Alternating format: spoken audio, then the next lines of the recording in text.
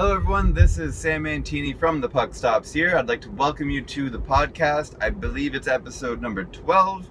If this is your first time tuning in, thank you so much. I hope you guys enjoy, and if you don't know already, I'm also on YouTube at the Puck Stops here.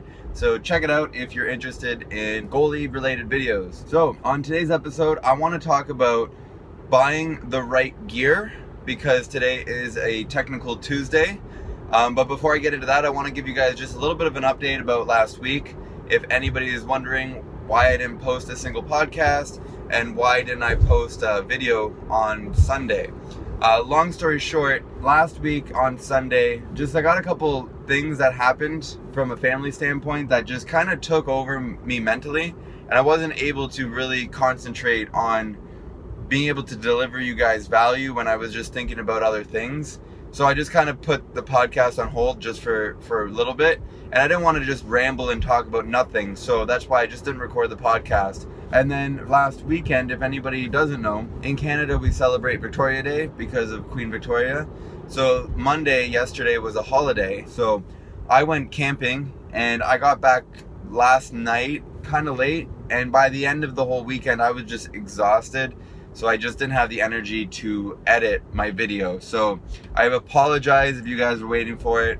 I just want to let you know that's kind of what happened. At the end of the day, life sometimes happens and you can't predict how you're going to feel after a long weekend. And I had the intentions of editing, and then by the time it came to it, I was just exhausted. With that being said, I think I found somebody who's able to help me. And even if they don't do the full edit, they'll be able to at least help me go through a majority of just finding the shots, the saves, and anytime I speak to the camera. And that usually takes me about an hour to do. So by knocking off an hour there, then it'll save me a little bit more time, and then I'll be able to get the videos up for sure, even if I am tired. Ideally, if they work out, I'll actually be able to have them edit my videos. And this way here, when I'm editing my videos on Saturday, that usually takes me between 3 to 5 hours, depending on the complexity of the video. That 3 to 5 hours that I'll save now, I can actually go and film more content, which is great because then I can produce even more videos for you guys. So that's kind of the plan. If I can get somebody to do the editing, then I can focus more time on shooting more content for you guys. So anyways, that's just a quick little update if anybody is wondering or cares about kind of what was going on last week. So let's talk about gear. A lot of people always ask me, what gear should I buy? What size gear do I need? And all this stuff. And they ask me about my equipment and do I like it and all that stuff. So I want to talk about that a little bit. I think the biggest or the best advice that I can give would be when you're first starting out, don't feel like you need to buy the best of the best of the best. Now, if you can afford to, great. That is awesome. But if you're just starting out, chances are you're not going to notice the difference between a senior level pad and a professional level pad.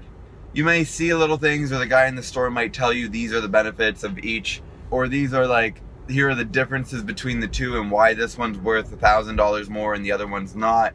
But at the end of the day, when you're first starting out, the basic things that you guys just need to focus on is skating.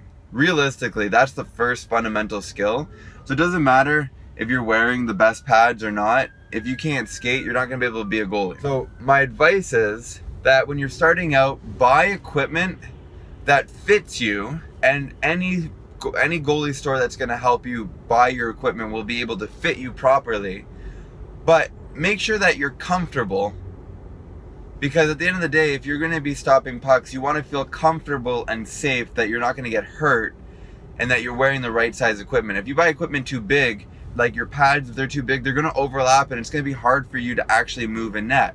So you don't want to buy pads that are too big because you think that they're going to help you close your butterfly, when in actuality, to close your butterfly, you just need to work on it more.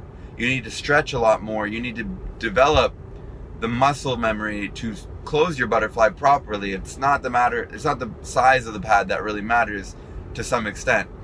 And then if you buy pads that are too small, then you're opening yourself up to potentially getting hurt, or realistically not covering your butterfly because the pad is too small. So there's a fine line that you want to kind of go by. And again, the person who you're buying the pads from will help you out. Now, I'm 6 foot. A lot of people ask me how tall I am. I don't know if that's just because they're curious or because I look small or because I look big in net. I don't know what it is, but I'm 6 foot, which is 183 centimeters. And I wear a pad that's 34 plus 2. That's what I wear. Now, I could probably wear 35 plus 1, you know, or 33 plus 3 if they even make that. But ultimately, that's what I wear and that's what I like and that's what I feel comfortable in. However, with that being said, I didn't go and choose that pad specifically because of the size. It just so happened that I found a pair of pads, the ones that I'm currently wearing online used. I really loved the look of them and they just happened to be the right size. I believe the pad I was wearing before was actually 34 plus 1. Or let me rewind actually. I believe the pad that I'm wearing now is actually 34 plus 1. And the pads that I had last, which were the all-white E-Flex 2s, those were actually 34 plus 2s. So I actually went down an inch rather than going up. And ultimately I love them. And at the end of the day, my point that I'm trying to make is that plus 1, plus 2, it's not really gonna have a huge impact on your game. In fact, none of that really truly matters at the end of the day if it's like a plus 1 or plus 2. It's not gonna matter if you're learning, if you're just learning, you're a beginner and all that stuff. And I'm sorry if I sound like I'm repeating myself, but I really want you guys to understand that when you go and buy new equipment, just buy what feels comfortable and, to be honest, what you like. Because if you like it and you think you look good, you're gonna play better. It's a confidence thing, it's a mental thing. A lot of the times if you feel like you're dressed better, you're gonna have more confidence than you are if you're dressing sloppy. So I hope that makes sense.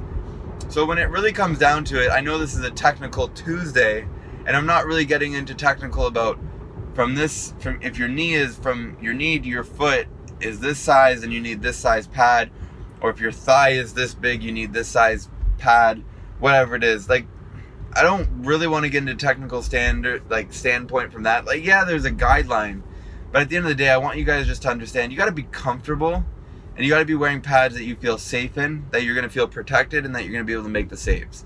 That's all that matters at the end of the day. If you buy equipment that's too big, you're going to know right away that it's too big and you're going to feel like you can't move. And if you buy pads that are too small, you might feel very agile, but you also might feel unprotected a little bit. Then you might be a little bit scared and you're not going to be as confident to stop the puck. So my advice in a nutshell is buy pads that fit you based on the standard guideline that every hockey store will be able to help you out with, and buy pads that you like the look of because you want to be more confident. And at the end of the day, it's whatever you can afford. If you can't afford the best of the best, that's okay, especially if you're just learning, because you should just focus on your skating and your butterfly and the fundamentals. Focus on the fundamentals. Don't worry about everything else. That's it. That's my advice for you when buying equipment. Now, when it comes to getting a glove, now there are 3 different breaks in the palm, and it's whatever you feel more comfortable with. I used to have a 590 break in my Bauer Reactor 7000, or sorry, Bauer Reactor 9000 gloves. And I thought it was okay, but I knew it still wasn't comfortable. But at the time I didn't understand all the different breaks. I just bought what I looked at and thought I liked. Turns out that when I got my new glove, it had a 600 break. And I have to tell you, the 600 break for my hand, and my opinion is that I love it. I think it's the best break I've ever tried because it feels more like a baseball glove, if that makes sense. If anyone has ever worn a baseball glove, the way it closes, to me, it feels more natural. Whereas like a 590 break felt like I was using my fingertips a lot more to close the glove rather than like my whole fingers. I hope that makes sense. Like, I felt like I had to put a lot more effort into my fingertips on the 590 than on the 600. I just feel like I can close it really, really easily. Now, another thing people always ask me is, how do I break in a glove? And I'd love to get into details about that and make that its own podcast. However, to be truthful and honest, my Reactor 9000 was the stiffest glove I've ever had. And no matter what I did, I tried the oven technique where you put it in the oven and then you move it back and forth, back and forth. No matter what I did, at the end of the day, once it dried, it went back to being stiff. And maybe that's because I put I don't think it was a practice palm, but it was a pro palm in that glove. No matter what I did, it was stiff. It didn't come worked in at all, which really sucked. And now my new glove, my CCM E-Flex 3, it came in from factory, like, worked in. Like, I didn't have to do anything to it. So I'd love to say I know how to work in a glove, and I get asked all the time, and I always just refer people to the other videos online, because there's no sense in me making a video, especially because I've never really broken in a glove, and I don't want to make stuff up just to make a video so that you guys listen to me. There's a lot of great channels out there and videos that explain how to break in a goalie glove. So my advice is, if you can get a glove already broken in from manufacturer, that's amazing. But if not, if you can't get it game ready, is what they call it, then there's a hot water technique where you just really soak the glove in hot water, and then using weights you keep it closed, and then you soak it again in hot water, then you open it and put weights on it to keep it open for like a day or two.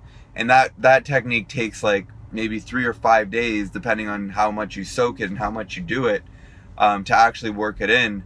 But I know that gloves are meant to get wet, like you sweat in them, you're playing on the ice and all this stuff, but I just think soaking it in hot water, I just think is going to do more damage than good over the long period of time. So that's my advice for today. I hope it makes sense. I hope at the end of the day you guys get it. If you're more along, if you're in like a rep league or you've played a long time and you're looking for more technical sound advice on how to pick your gear, well, the last thing I'm going to say is it's just trial and error. You can read 1,000 books on goaltending, but that's not going to prepare you to stop a slap shot. You know what I mean? You could watch a bunch of videos on how to pick the best gear, or listen to a bunch of podcasts on how to pick the best gear, but at the end of the day, you just got to put it on, try it, feel if it's comfortable, and see if you like it. And if you like it, then you found it. If you don't like it, then you got to try something new. You could do something as simple as, if you have straps on the back of your pads, you can make it a little looser, you can make it a little tighter, and that will make a difference. One day I tried loosening my pads 1 notch than I usually do, and my pads were too loose. Like 1 notch made that much of a difference, that they were too loose, and I felt like my pads were hitting each other and I just couldn't move, and it wasn't good. But I wouldn't have known unless I tried it. So trial and error. Just know that it's going to take time to find the best setup, and once you find it, don't change it. Don't fix something that's not broken. However, if you feel like you can improve upon it, then make slight adjustments until you figure out what works best for you. One of the things that I did was I actually got rid of the boot strap, and all I have now is just the toe ties, and I've liked that. I saw Carey Price, a photo of Carey Price from behind, and I saw that he didn't have that strap on the back of his skates. So I'm like, let me try getting rid of that, and I haven't looked back. So it's just little things at a time. Anyways, if you got any value, please let me know. Send me a comment. Let me know that you enjoy the podcast. If you have any feedback or anything that you'd like me to talk about, I'd greatly appreciate the feedback, specifically because it gives me more topics to talk about. I would love to say I'm a know-it-all and have 1,000 ideas of what I could talk about on this podcast, but to be honest, I think answering your questions gives me more of a reason to elaborate on things that you guys may or may not be struggling with or have questions about, rather than me just ranting all the time. So let me know, send me a message on Instagram. If you can, hit that like button on here. I think if you're using Anchor, you could send me a voice message directly, and I can even include that in my podcast. So anyways, guys, thank you so much for listening. I truly do appreciate all of you, and I will talk to you guys later.